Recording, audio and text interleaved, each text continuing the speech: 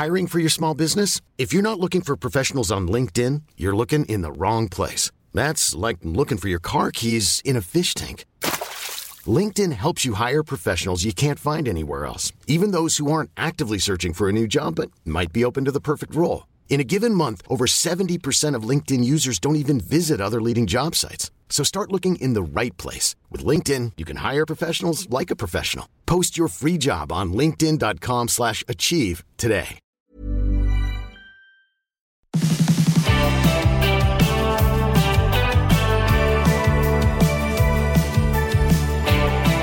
We're coming to you live from Melbourne, and today, it's Glenn here. Welcome. Thanks for listening. We're doing a My Millennial Story with Lauren Farmer. She's a listener of the podcast. She has listened for many years, and it's just great to chat with so many of you who listen to the podcast. And if you think you've got a good story and you want to have a chin wag, flick us an email, team@sortyourmoneyout.com.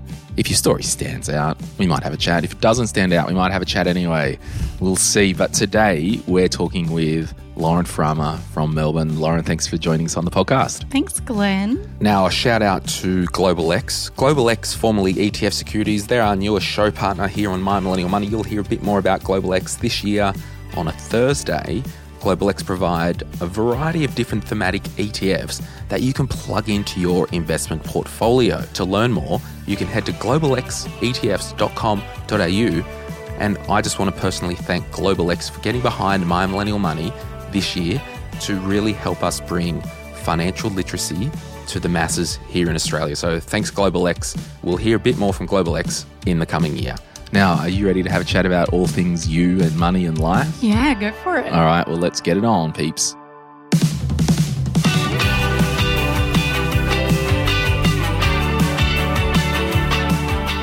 So, Lauren, give us a snapshot of who you are and try not to say what you do for work. I know, I'm trying so hard in my life to do that as well. I'm Lauren from Melbourne, born and bred. I have been on a bit of a journey the last couple of years. But yeah, I'd say I'm a Melbourne gal on the cusp of Gen Z, millennial.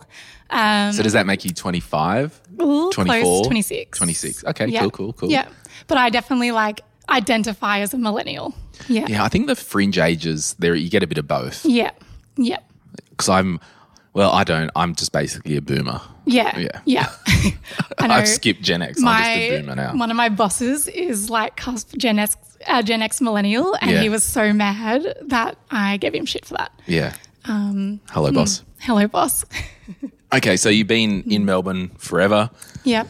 Do you have any hobbies or interests? Yeah. What are they? Yep. Love yoga, love hiking. Yeah, I guess active side of those things, but also just the peaceful side of those things too. What else do I like to do? I don't know, just normal things. Just live. Hang out with friends, hang out with family. Yeah. Watch TV. What was family like growing up? Yeah, pretty good. Yeah. Pretty good. Yeah, I got my parents both still together, twin sister. Oh, you are you? Yeah, fraternal. Wow.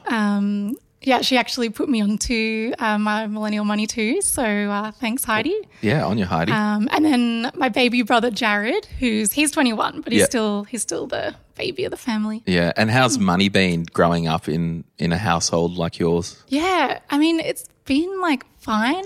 We didn't necessarily talk about it, but it was, from my perspective, it was always things are taken care of. We're doing fine. You don't need to worry about it.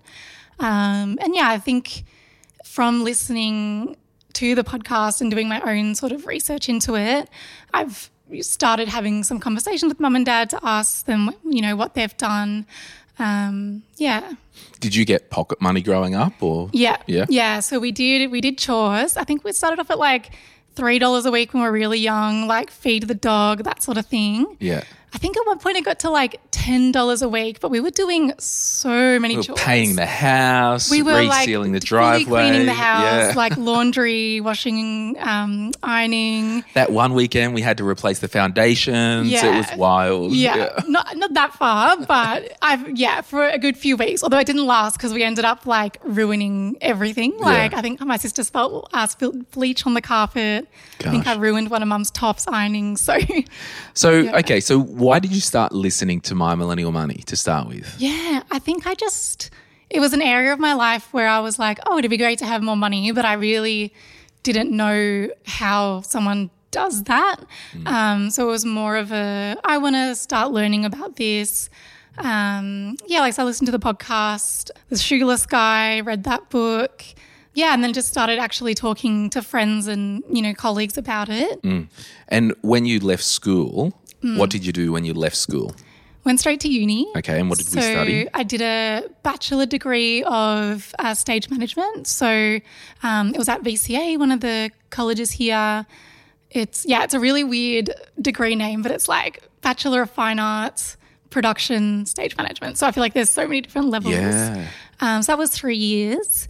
And then from there, I just got struck straight into work, got booked pretty quick, which was great. So when you finished studying and, working, so what were you doing then, and are you still doing it now? Yeah, so I started off I'm not still doing it now, is the end to that question. I started with doing some sort of event works, and then eventually, got some short stage management gigs. So in like live theatre, musical theatre, those contracts started getting longer. So instead of something for, a month to like 3 months, it was more 6 months to a year. So how does that work? Are you employed by the theatre company, or does the production employ you or contract you for the production employs me. Right. Yeah. So how do you get jobs? Through agencies, or do you have to? So performers have agencies, so lucky for them. But for the rest of us, it's try and get a production manager's email or a contact, way in, get to know stage managers and work as an assistant. So, it's basically word of mouth. And then also if you do a good job, they'll recommend you to someone else that's looking for work.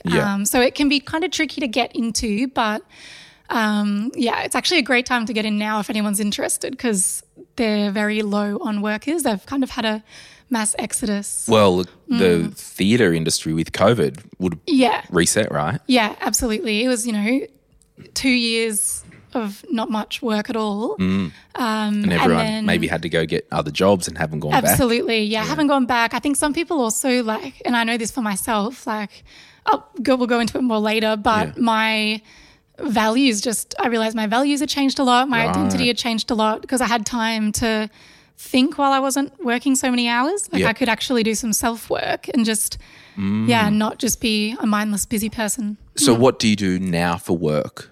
So I work as a practice manager at a psychology clinic. Oh, cool. Yeah, completely changed course. What? Not necessarily, because stage management, you are a project manager. Yeah. It's the same project every night. Yeah. But there's still variables every night because things can go wrong. Absolutely. Right? Yeah. And it's still like organisation, problem solving, people skills, but I guess mental health instead of theatre. Yeah.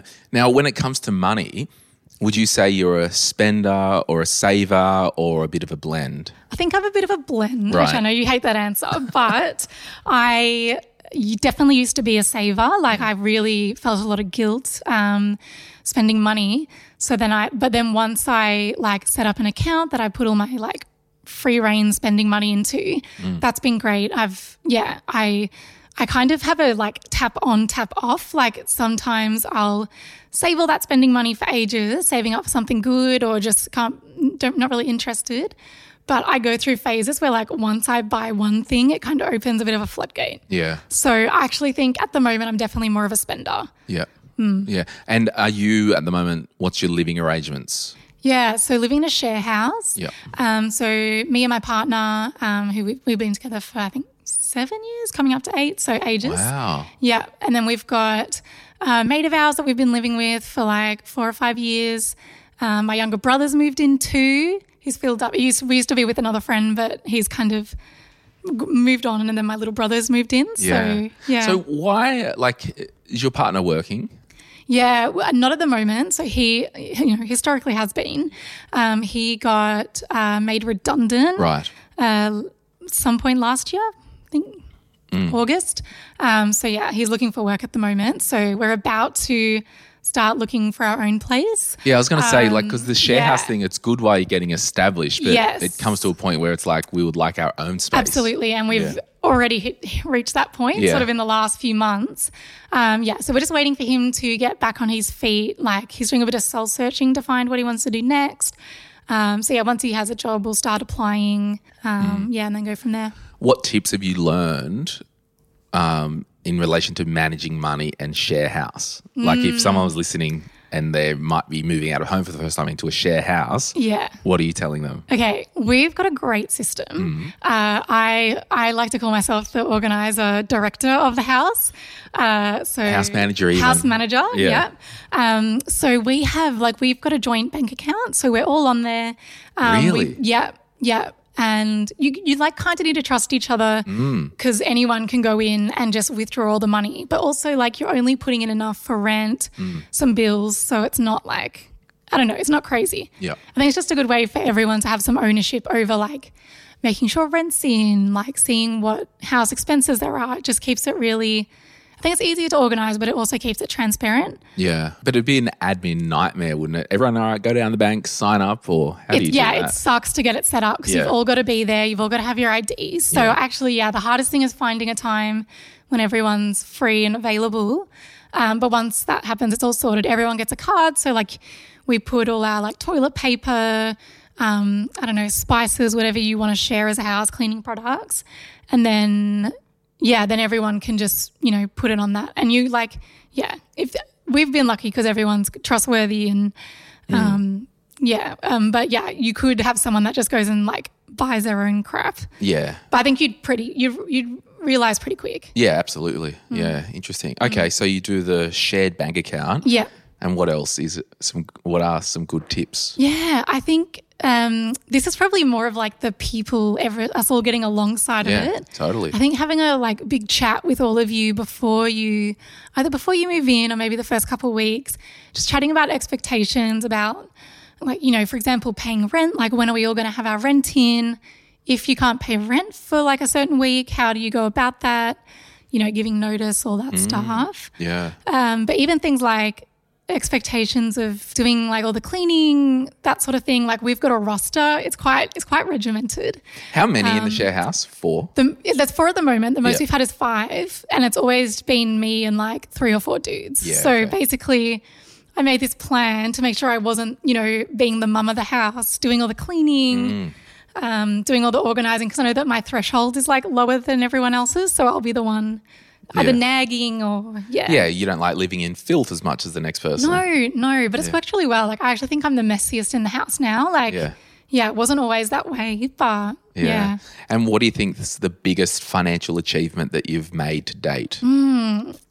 Probably getting my insurance done. Really? In hindsight. Really? Yeah, I'm very proud of it. I, felt like such an overachiever, like, when I got it. Like, I remember even after I got sick before doing the claim, I was like, why did I do that? It's so silly. Like, I should have just waited till I was 30. Yeah, but wow. now I'm very happy. Okay. Well, we will talk about that after the break, and I didn't think that would be a big financial achievement, but I think in hindsight it is, but not at the time. Yeah, definitely not at the time. Okay. Yeah. What are you working towards as a financial goal at the moment? I'm at the moment, I'm actually staying away from goals. I feel like I'm in a bit of a, like, I've just hit pause on a lot of things, focusing on the basics. I also think that, like, I kind of have an unhealthy relationship with goal setting. Like, I think I've gone a bit hard, and that's, part of the reason I think why I got sick. So at the moment, I'm just kind of actually enjoying what's in front of me, not looking too far ahead.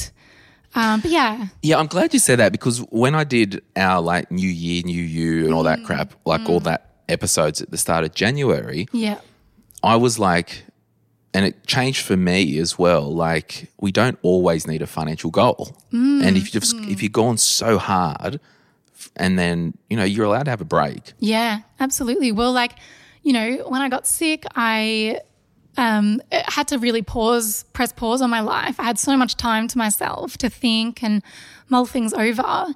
And I made some good changes in my life, but I feel like I'm so much more content, happier now. not having goals, not continually trying to better myself because I'm like, oh, this is all actually okay.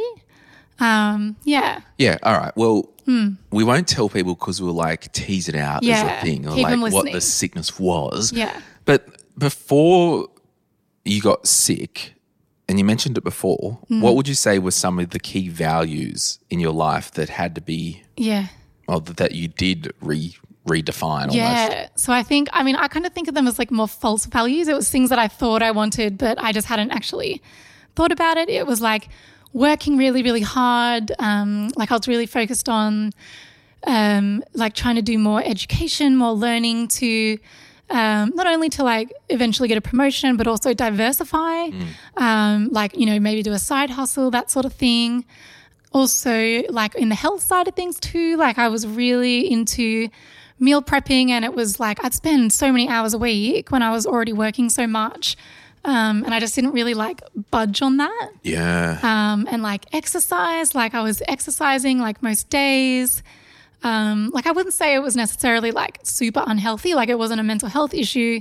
It was just more like I was addicted to like being motivated and I think to self-improvement really. Yeah. Yeah, it's fascinating because at the time of this episode going live, our book, Sort Your Career Out and Make More Money, is now live and available and it's out today. I kind of talked about always be learning.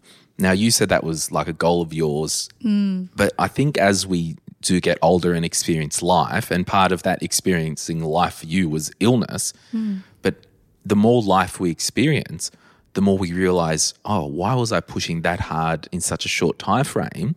This is a journey. And even if you go, you know what, I've got no goals for the next year, I'm just chilling, I'm keeping out of debt, I'm just living, you can always, you know, I mentioned that like you should always be learning as a human thing.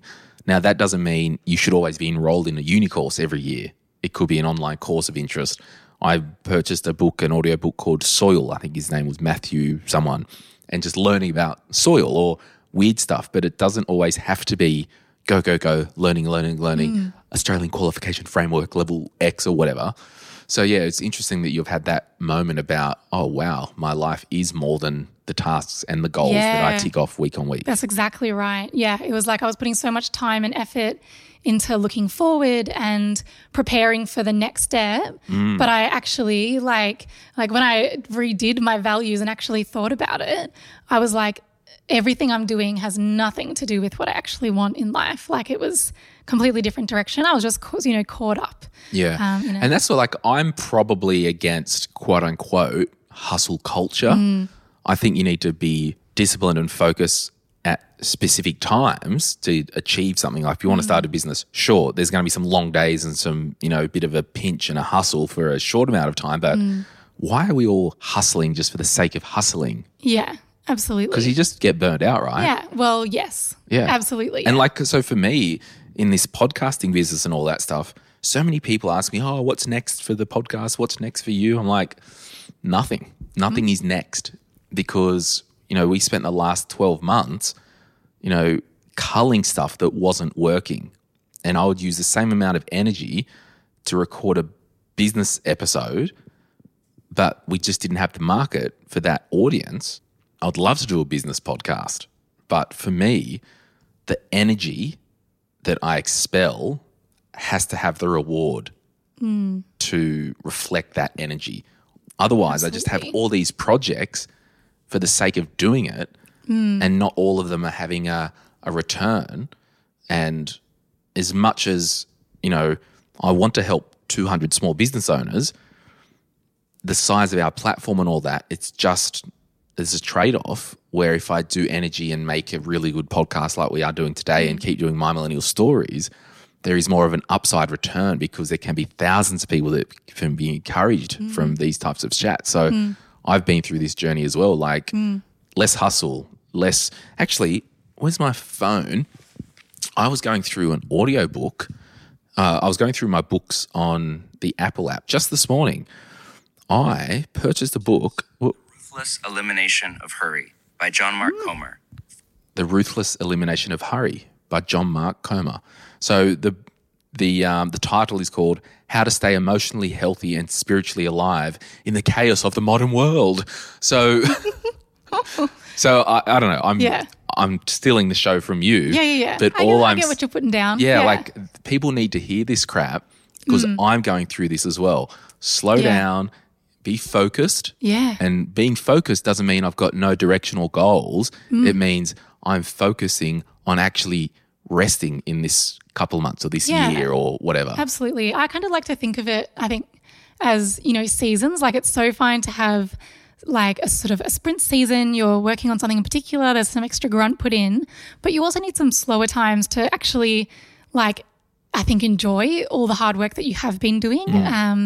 You can't just sprint to the finish line for years and years on end. Like, it doesn't. It's a marathon. Yeah, you'll burn yourself out. Yeah, yeah. They say that book, The Tortoise and the Hare. Turtle wins every time. It's wild. It's crap. Yeah, the fast one should win.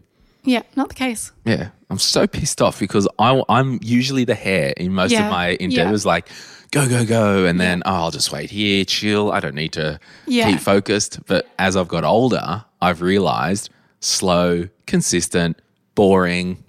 Always delivers. Yeah, and it also gives you the opportunity when you slow down to like check your trajectory, and if you need to change course, then do that. Yeah, and without feeling guilty. Yes. Did you feel much shade when you changed careers? Not so much when I changed careers because I knew like there was just no way I was going to go back. Like I'd feel like I left on good terms, but I like had set fire to the bridge behind me a bit in my brain. In my brain, not outward.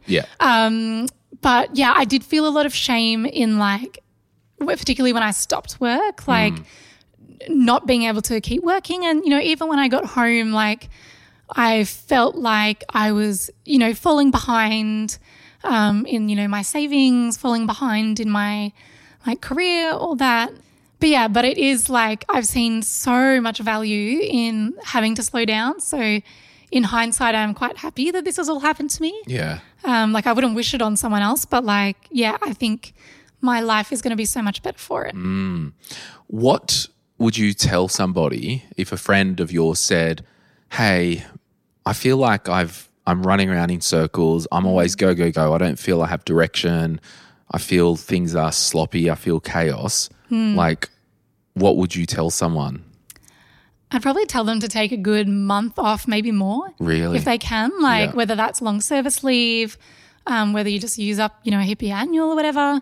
Have a long staycation or I think so, yeah. an eat, pray, love in Bali? I think so. Well, if you go away, just don't jam pack it full of sightseeing and activities. Like you need to spend some time being bored, letting your brain mull things over. But I think even doing some values work, like I know I learned about that on the career podcast, My Millennial Career. I think it was one where they had Shanna Kennedy. Yes. Yeah. In fact, the opening chapter of Sort Your Career Out and Make More Money is on values. Yeah, perfect. Yeah, because it's like you can be going so hard at something and you're wondering why your life's out of sync. And I said this on a podcast that I was on just the other day. It's like your value might be trust and authenticity, but you're working with a den of thieves day in, day out, thieves and lies. Yeah. Any wonder you hate life. Absolutely. Because most of your life you're in an environment that doesn't align with what you value. Absolutely. Well, that was my case. Like I did, I think on, New Year's Eve last year, 2021 going into 2022, I did that, in the midst of being sick, whatever. And I was like, that was a turning point for me. That was like, oh, literally my job is stopping me achieving what I actually want in life. So then, I made, the decisions I made. But I think if you're burnt out, feeling muddled, take time off to rest and also to reflect. But rest is a big one too. You need to do nothing for a bit. Yeah, and we talk about in the career book, and it's such a good – I'm glad we're talking to you today because what you've been through in the reset really lines up with a lot of the messaging that we do talk about in the book. There is a story of someone who had a career break. Granted, it can be a very privileged position to have the financial means to do that. But if you can't do that, can you look at doing some other things, talking with your employer like, hey, can I cut down part-time for a short time, or just to take your foot off the gas to give yourself some breathing space. Yeah. And I think all this comes back around to, the sound financial house. Let's make sure we don't have consumer debt, because that is a payment that will stop you from taking time off, maybe. Yeah.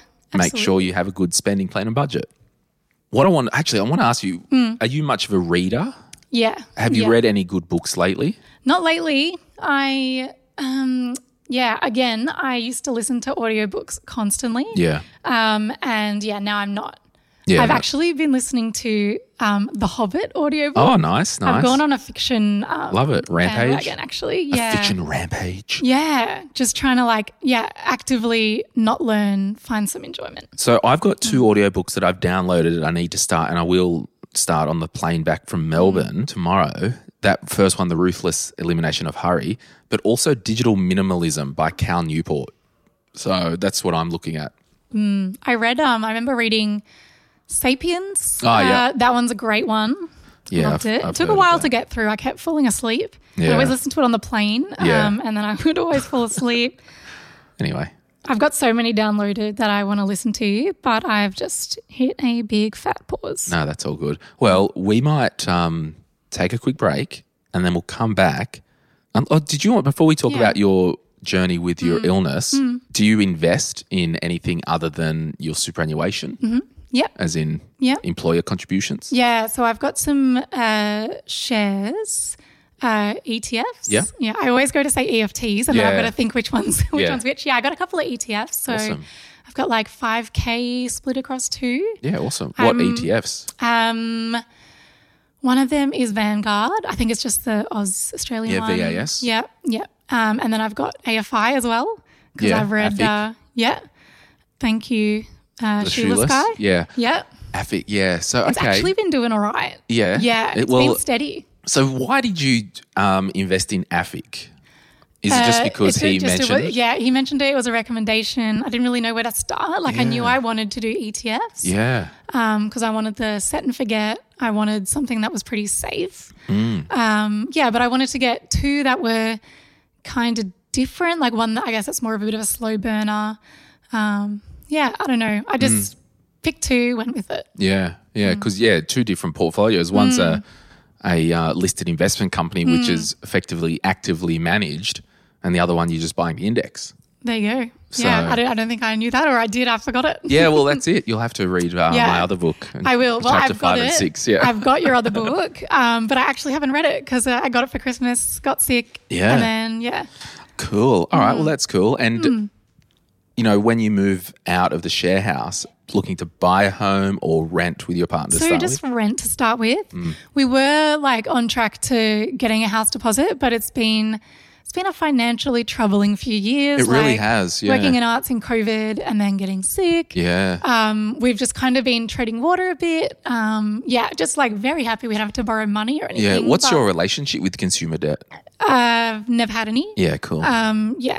Try not to have any. How do you and your partner share money, if at all? We recently just kind of consolidated, so we kept it pretty separate. Part of that was more that we both kind of had our own systems. Also, I was working interstate a lot, so we were living quite independently, so it just didn't really make sense. But we actually recently combined a lot of our savings. Good for him at the moment without working. Yeah. Actually, his savings are better than me because his last job, he got long service leave paid out. Oh, awesome. Yeah. It's right. We've been kind of opposite sugar daddying each other just over the last, 2 years. It's been really funny. Comes out in the wash. Oh, exactly. Yeah. Okay. So you recently merged. All right. Well, let's set this teaser up. After the break, you will hear Lauren's illness, recovery, and financial story. You're listening to Australia's Most Wanted, the True Crime Podcast. Ooh.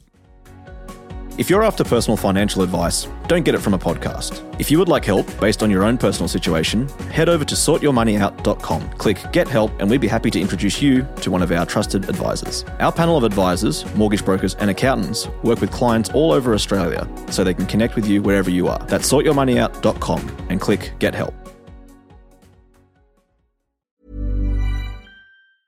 There's never been a faster or easier way to start your weight loss journey than with PlushCare.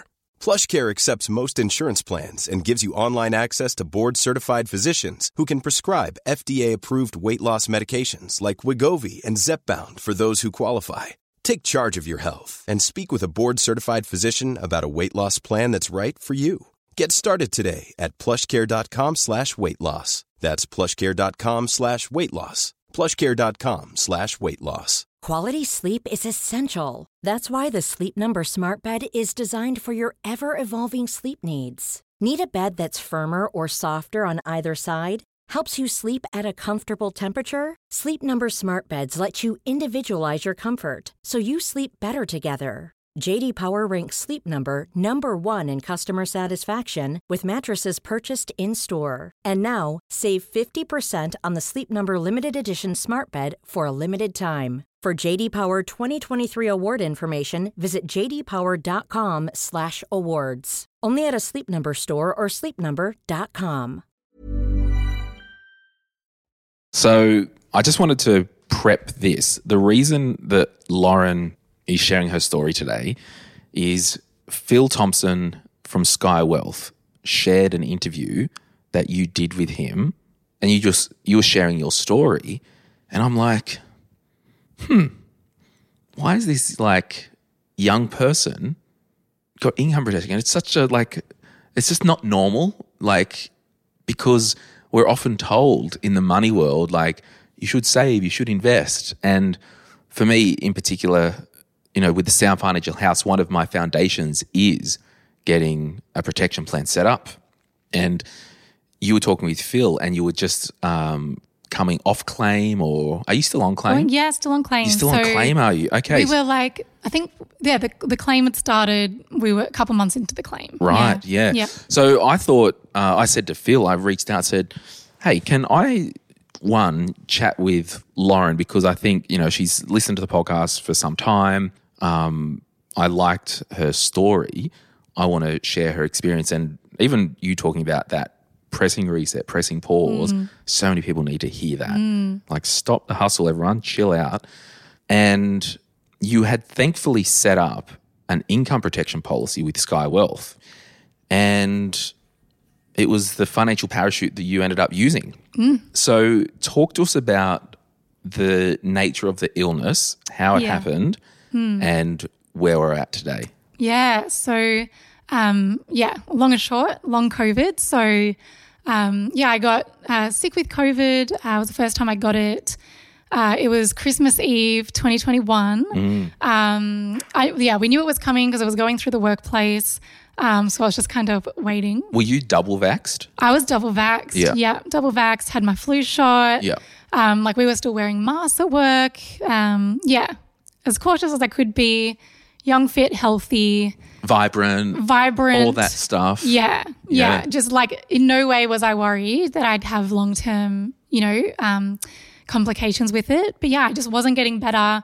Tried once the acute phase was over. So I think I spent 2 or 3 weeks at that point in quarantine because it was, back near the start. Yeah. And you had to wait till you stopped having symptoms. And of course I just didn't stop having symptoms. So.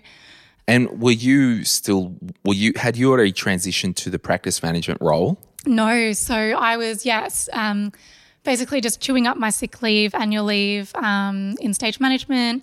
I was living interstate in Sydney, an apartment by myself, so away from my family, my partner, feeling wretched. Yeah, it was pretty shit. Yeah, and then I started trying to go back to work, felt a lot of fatigue and anxiety as well, which is, part of the fatigue, which I later learned is it's activates your fight-flight response. So it's just your body is just all out of whack. And then, sorry, no, that's getting mildly emotional. No, take your time. Yeah. Just kept trying to push through, keep going because, we were short staff. We have 2 covers if you're sick. So it's it's very much a culture of you go to work unless you're in hospital or vomiting, really. Wow. Or you book it in so far in advance and no one else is off sick. Yeah, so then eventually finished up the contract because I realised I couldn't keep going. I had a doctor's certificate to reduce my hours. So typically I was doing 50-hour weeks, like 6 days per week. Wow. Yeah, wild. And then I got a doctor's certificate that said I could do 10 to 20. So I spoke to my work about it, tried to put in firm boundaries, which were kind of listened to, but they were just so short-staffed that they just had to keep asking if I could do more. And for me as well, I just had no work boundaries, so I found that really hard. But that's a lesson as well that you'll never repeat, right? Absolutely. Never again. Yeah. And it's really, moving forward, it's really empowered me to set those boundaries and to say no and just be really open with my workplace about that too, which is great. So moving forward, I feel so much more supported and also that, my health and well-being's just as important to them as to me. Totally, yeah. And, okay, so when you got sick in that December, how long before did you organise your income insurance and why did you set that up?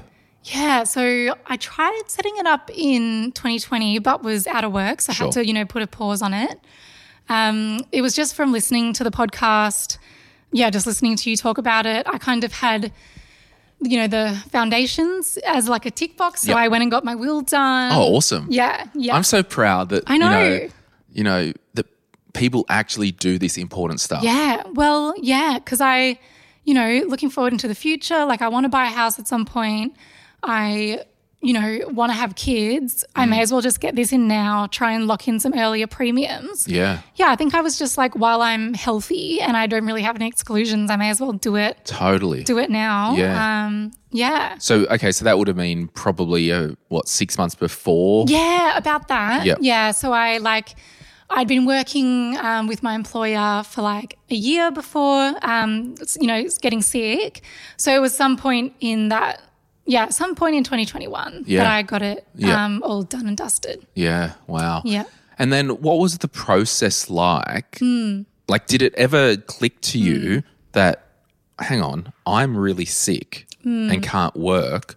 This is an actual claimable event? Yeah, it took ages for me to get to that point. I think because it's such even just with long COVID in general, no one knew what constituted it. I went to doctors and they didn't really give a whole lot of advice, or it was wait and see. And then also the distinction between just the acute phase of COVID. So when you get your cold and flu symptoms to then when it's oh no, this is a long-term illness. And even from then, you keep thinking you're going to get better in a week and it just doesn't really budge. So you basically had long COVID for a year? Yeah. Yeah, it has. I was it's only been 6 months. No, it's been over a year. Yeah, far out. Yeah. So at what point did you realise that, I've got this insurance, I wonder if it would cover this event? Yeah, it was probably around the 7-month, 8-month mark, right, where I was okay, this is going to be long-term. I think I'd seen a integrative physio who I still do a lot of my treatment with. She gave a ballpark of it's probably going to take you to, at least the end of the year to get better. Gosh. So then I was oh shit. But yeah, it wasn't until my partner got made redundant that I was okay, I'm going to reach out to Phil, see what we can do. Wow. And I've actually got Phil here because he introduced you to me. I might get him on the microphone soon and just ask a bit about the mechanics and the technicalities.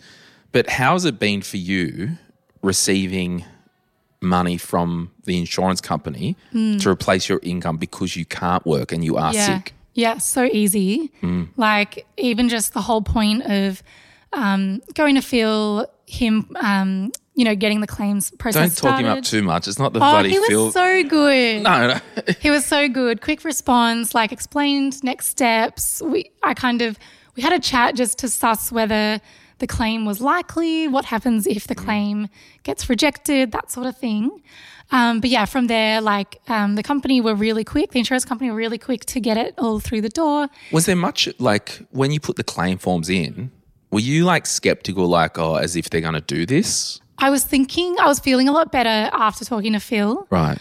Before that, it was like I was a bit skeptical just because of like the long COVID part. Like I know people with chronic fatigue, which was, the thing that I liken my symptoms to the most.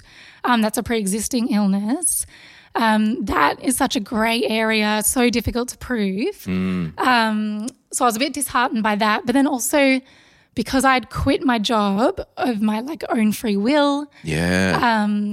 And then I wasn't sure where that stood because at that point I'd started a new job, but it was different. Yeah, I think looking in, it's like, oh, this person's quit their job and they're saying they're sick. Yeah. How are we going to make that a claim? But Absolutely. Yeah, right. So you entered a claim. Yeah. So I had a lot of paperwork to do, I guess to prove the illness. And, I had to put in a lot of information about leaving my previous job, like submitting my resignation letter, which fortunately I'd put in like due to health and well-being, I need to quit. Yeah. So thanks, past Lauren, for that. I actually had to ask my old employer for a copy because I deleted it. Oh, wow. Yeah, gosh. Yeah. Far out. And so you've basically been on income protection claim for coming up to a year? Yeah, I had a 90 waiting day period. So a 90-day wait? Yeah. Yep. So it was from the day I fell ill from COVID, I think, the day of my COVID test. Yeah. Just a question. Why did you choose a 90-day waiting period? To get the premium down. Yeah. I also had a emergency account that I'd purposely got up to 90 days worth of like income. Yeah. Wow. So I was so good. And that's what I usually tell people, like, set up your insurance. Once you get to an emergency buffer, then you can go back and go, okay, I can theoretically self-insure for the first 90 days, right? Yeah, absolutely. Yeah. Yeah. Yeah. And I had heaps of savings, and then because out of that, which I didn't really account for, heaps of medical bills, like appointments and stuff. Yep. Things I couldn't claim on Medicare, didn't have private health insurance. Wow. Because, young, fit and healthy. Yeah. But yeah, so like my partner definitely helped me out. Yep.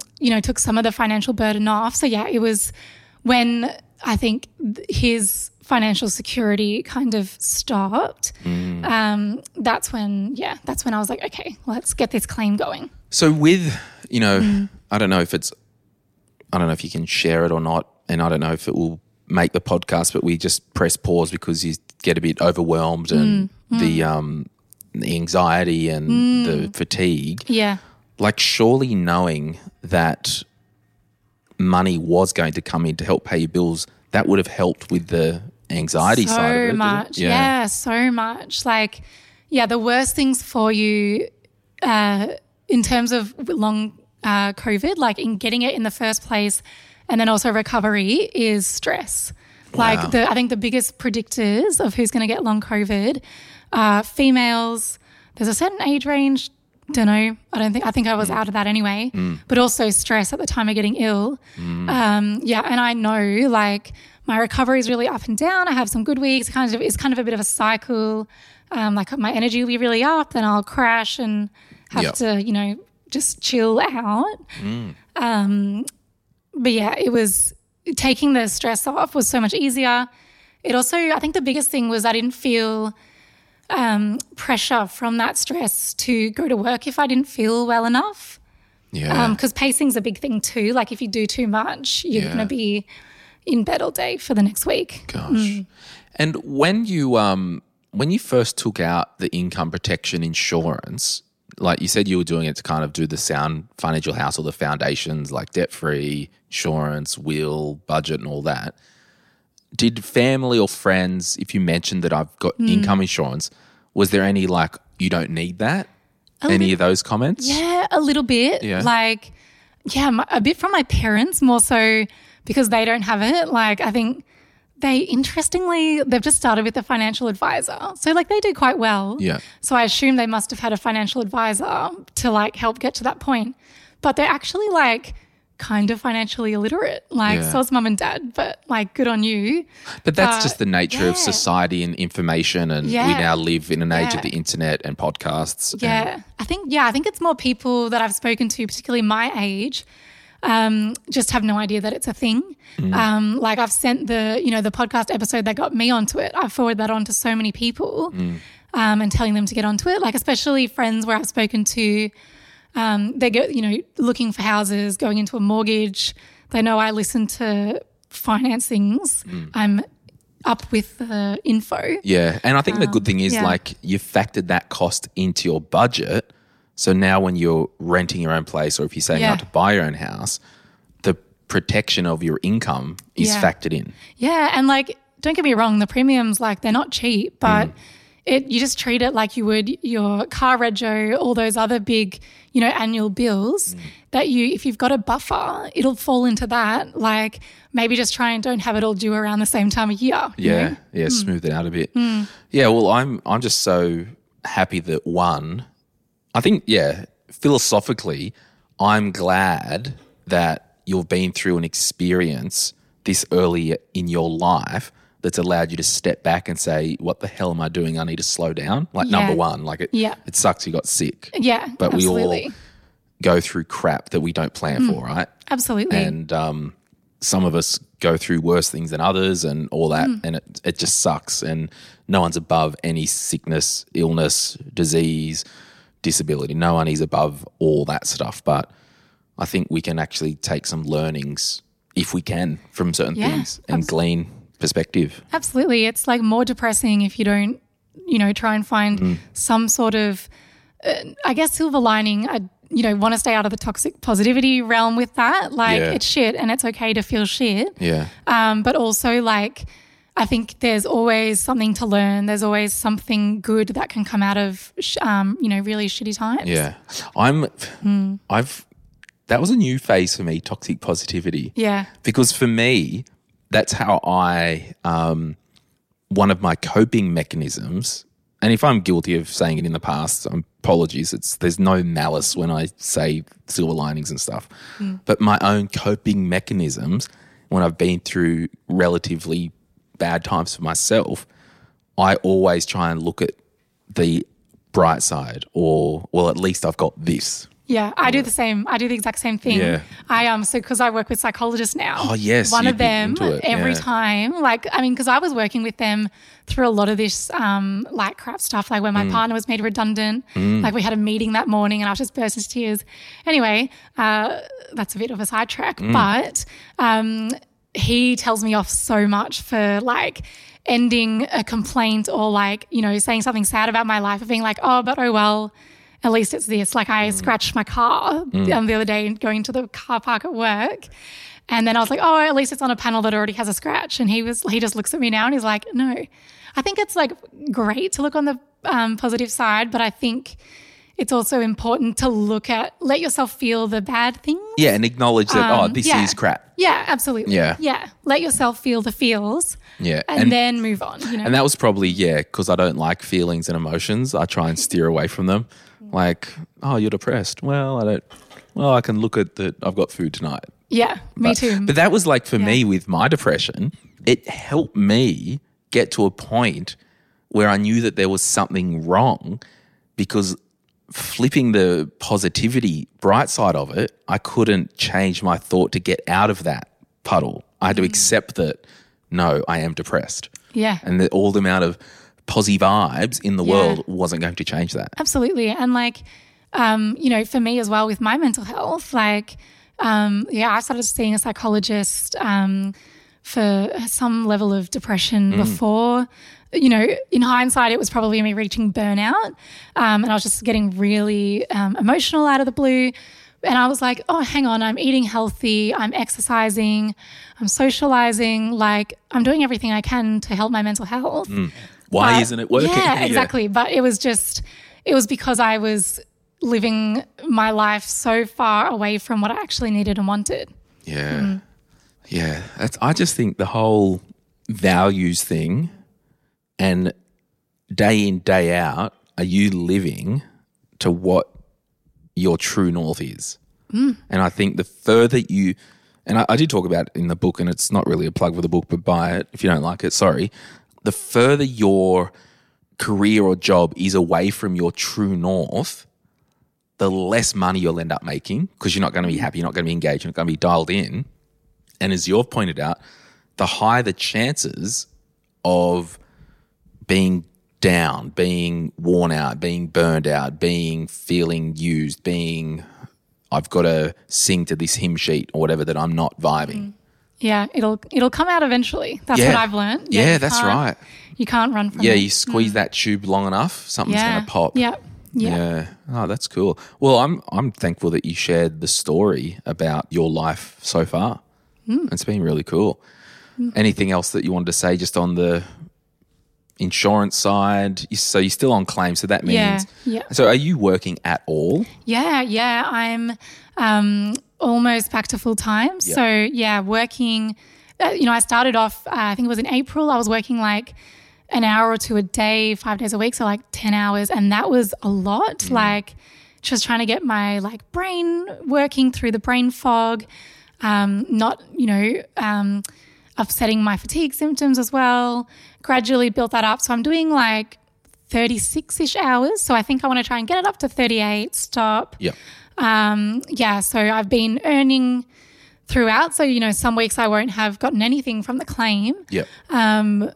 But yeah, for me, I think it's important, particularly moving forward from this point, if I do have a week where I've just crashed, that support's still there. Yeah, so the claim's still open. Yeah. And that's important to know that it's not a binary yes or no. It sounds to me like you've been on what they call a partial claim. Yes. Yeah, that's exactly it. Yeah. And like we've got a review coming up, I think, with the insurance company, in the next month. So we'll have a chat, see where I'm at, see where they're at, and go from there. Yeah, awesome. Well, Lauren, thank you so much for sharing a bit about your story and then just encouraging everyone to get your foundation set up because life can happen at any age. Yeah. And the good thing is as well, as long as you keep that policy, in 2 years, 3 years' time, if you were recovered and then you got COVID again, you could claim on it again for the same issue. There you go. So is that right, Phil? So giddy up. Giddy up, as they say in the classics. All right, well, thanks, Lauren. Because Phil is here, because he introduced us, I might just get you to hand over to Phil. And one of the reasons I wanted to do this episode is, number one, I liked her story when I heard it. And then number two, when we did the census, one of the top 5 money goals that people have in the My Millennial Money community or world is to actually set up income insurance. So it's the start of a year. This could be the tap on the shoulder you need. And if you've already got your insurance, it's a reminder why you keep it and why you have it there to protect the downside. So Phil Thompson from Sky Wealth, talk to us. Thanks for helping a heap of our listeners. No worries. So you've got a team of advisors that help our listeners all over Australia. We can get to the process about, how do we connect with you and all that crap. But with Lauren's case, and we won't give any state secrets away further than what Lauren discussed for her own privacy, but if someone needs to make a claim, what's the process with them working with their advisor? Yeah, so for us, Lauren just sent us an email and just said, hey, this is what's going on. And then I just responded and said, cool, let's get on the phone and have a chat. One of the things that you guys kind of touched on already was Lauren mentioned mental health. And the first thing I did was look at the policy, and there was no exclusion for mental health, which was great, except it kind of in my head set alarm bells to go, okay, because the policy had only been enforced for, I think it was 9 months or less than that. We had a big chat like, hey, tell me everything about the mental health. And for Lauren, she moved up to Sydney, as she mentioned, spent some time away from family, some loved ones, so found it very difficult. And so that was after the policy was enforced. Yeah. So in my head, big tick to say this mental health condition had started after the policy was enforced. Yeah. So there was no issues around not disclosing it and pre-existing issues. And then from then it was a matter of just communicating that income protection pays out if you can't work for any health reason. But the thing is, like, if there was a mental health exclusion on the policy, there would be a strong case for a long COVID claim anyway because of the fatigue. Yeah. It would have gone through fine, but just with disclosures, I always panic about any kind of non-disclosure. Just want to make sure there is no reason why the insurance company could ever decline the claim because COVID and long COVID, it is, fatigue, very much fatigue, but, there's mental health, all wrapped together. Mental health impacts everything in our lives. So I just wanted to tick everything off just to make sure there was no issues. And it's no different than like you taking out a policy and be like, yeah, I've had no issues with my knees. And then 3 months later, you're on the soccer field and you bung your knee. Exactly. Life happens, right? So first rule of thumb, and, there's a lot of clients of yours and other advisors that are listening to this. Any questions that you've got, if you have a health event or a medical event or an accident, just flick your advisor an email or a call and say, hey, can you guys see if this is something I can claim on? Yeah, exactly. And that's why, for Lauren, it took, 6-7 months before sending the email. Because, Lauren, you were working kind of part-time for a bit of time. You had a bit of time off, but you were also kind of trying to find work on and off. And so that was where, you probably didn't think, well, I'm kind of doing some part-time work, so I may not need a, claim on it. Okay, so on that, you've put in a claim form. Did you tell the insurer and Lauren tell the insurer about when the actual waiting period started, and did they pay back pay? Yeah, they paid. They just calculated, when did you have it, plus the waiting period, and then working out, and that's kind of what Lauren spent a long time getting financials to go. How much did I earn throughout these period of times, and really what did that look like, and then it all got back paid. The quote-unquote pre-disability earnings over those, well, just for argument's sake, 9 months, pre-disability earnings was X. Lauren only earned Y because she couldn't work full-time. They plugged the gap up to 75% of pre-disability earnings. Correct. Yep. Okay, cool. Well, that would have been a nice gift, a bit of a...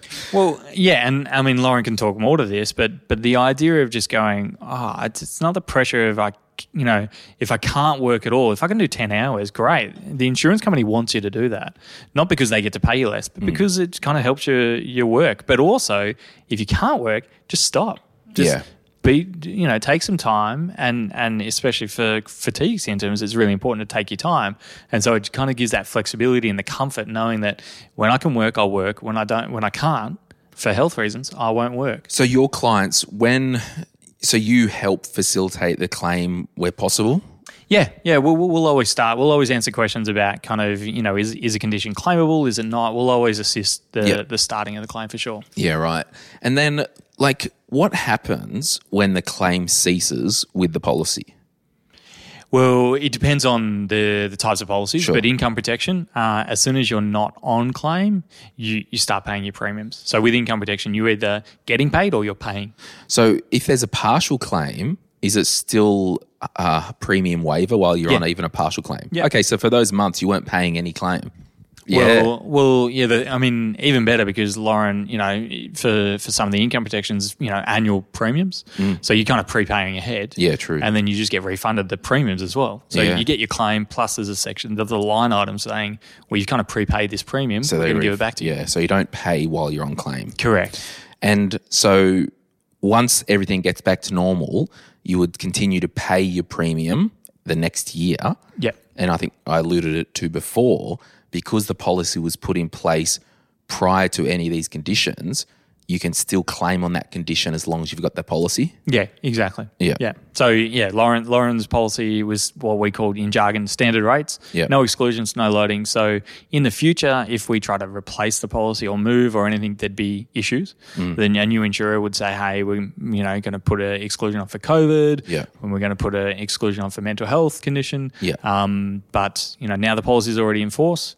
Any claim in the future is claimable. But I think the key differentiation, if Lauren calls you in 2 years' time and says, hey, Phil, I've just had a $50,000 pay rise, she can still increase her policy, but... There may be exclusions on that. On the increased portion. Yeah. So if Lauren got sick from COVID again in 3 years' time and her income had increased, there will be a portion of that policy that you've applied for after the fact that will have an exclusion, but they will not take away the standard policy that you already had prior to the event. Exactly. Yeah, the insurance company can never cancel that policy ever. They're on the hook. The insurance company is. Yeah, cool. That's awesome, Phil. Anything else that you think people might need to know in relation to Lauren's claim with, knowing that you've got her permission here? Well, first of all, thank you for giving me the permission without asking. So I guess, the thing is just reach out to your advisor. If an advisor set it up, just reach out. If you've got any health concerns, any questions. So because, as you touched on, if we increase it in the future, there's concerns. But within the policy, there are some funky kind of features and benefits that, bells and whistles where we can increase it by a certain percentage without underwriting. Mm-hmm. So under certain life events, babies, purchasing of houses, we can potentially increase the cover to a high level without having those kind of exclusions. Yeah, right. Cool. Well, there we go. So if you do want to have a review of your existing policies, or perhaps you're just starting out and you're new to all this money stuff, I teach to have 4 sound foundations in your sound financial house. Number 1, cashed up and debt-free, no consumer debt and emergency fund. Lauren had that. Awesome. Number 2, a spending plan or budget. Lauren had that. She's awesome. Number 3, a personal protection plan. Lauren got that. It saved her butt.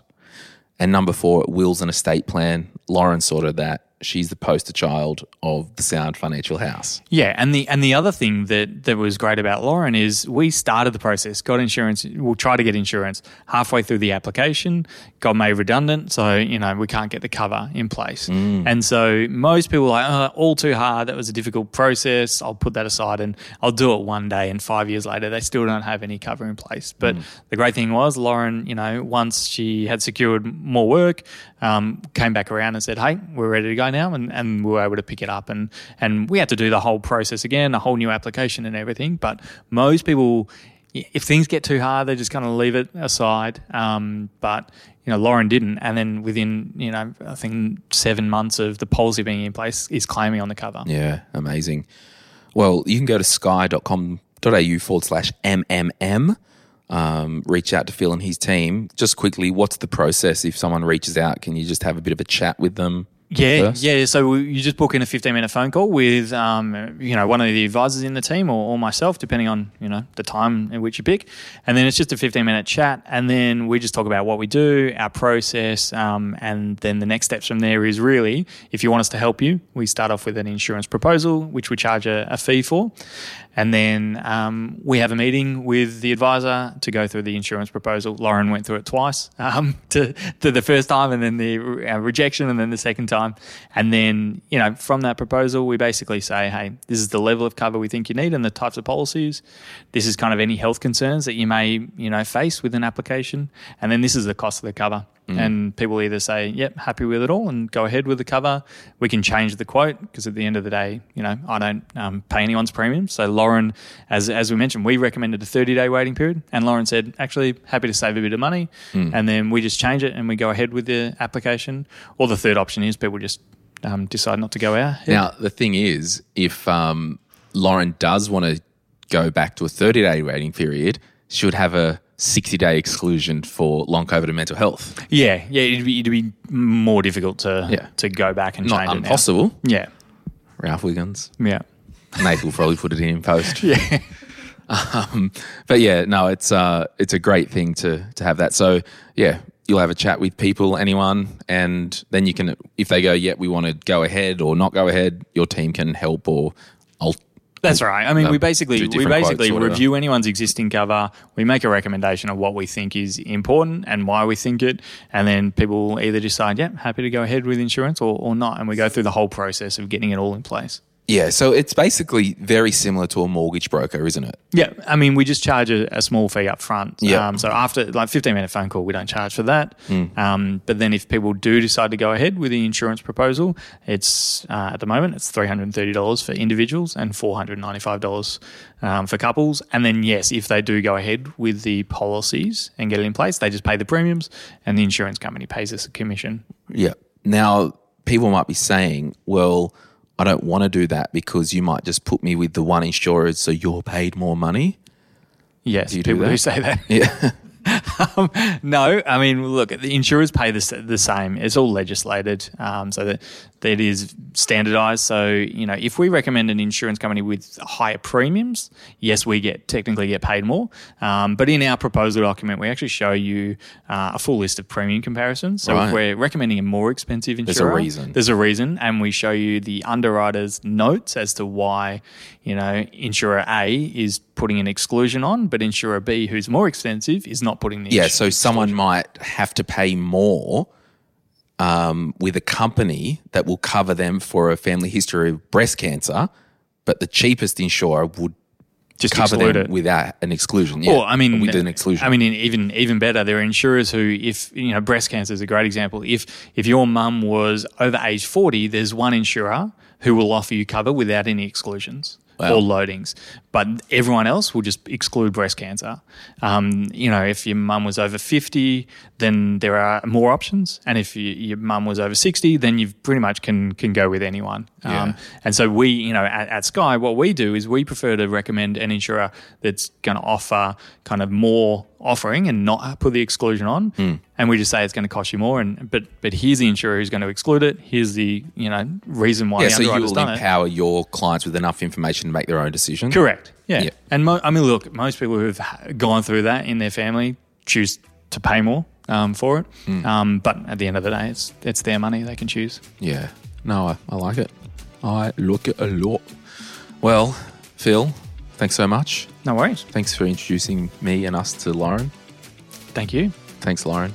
Cheers. Sweet. All right. sky.com.au/MMM. Have a chat with Phil. And hey, if you got a lot out of this episode, throw up a message in the Facebook group. Are you in the Facebook group? Yeah, Lauren's in the Facebook group. Throw up a message and say, I liked hearing that. Great job. Great job. Well done. That was good, actually. I was sitting here listening the whole time. Well done. Sweet. All right, friends. Bye.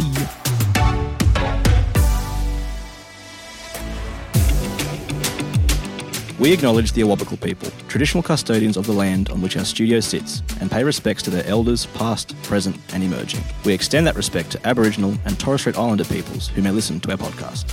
My Millennial Money supports a variety of charities, and we encourage you to consider giving as part of your overall financial strategy. If you would like some giving options, or if you're unsure about which charity you can support, head to mymillennial.money/charities for more info. This podcast is for education and entertainment purposes. Any advice is general financial advice only, which does not take into account your objectives, financial situation, or needs. Because of that, you should consider if the advice is appropriate to you and your needs before acting on the information. If you do choose to buy a financial product, read the product disclosure statement, target market determination, and obtain appropriate financial advice tailored to your needs. Simo Interactive Proprietary Limited, the publisher of the podcast, and Glenn James are authorised representatives of Money Sherpa Proprietary Limited, which holds financial services license 451289.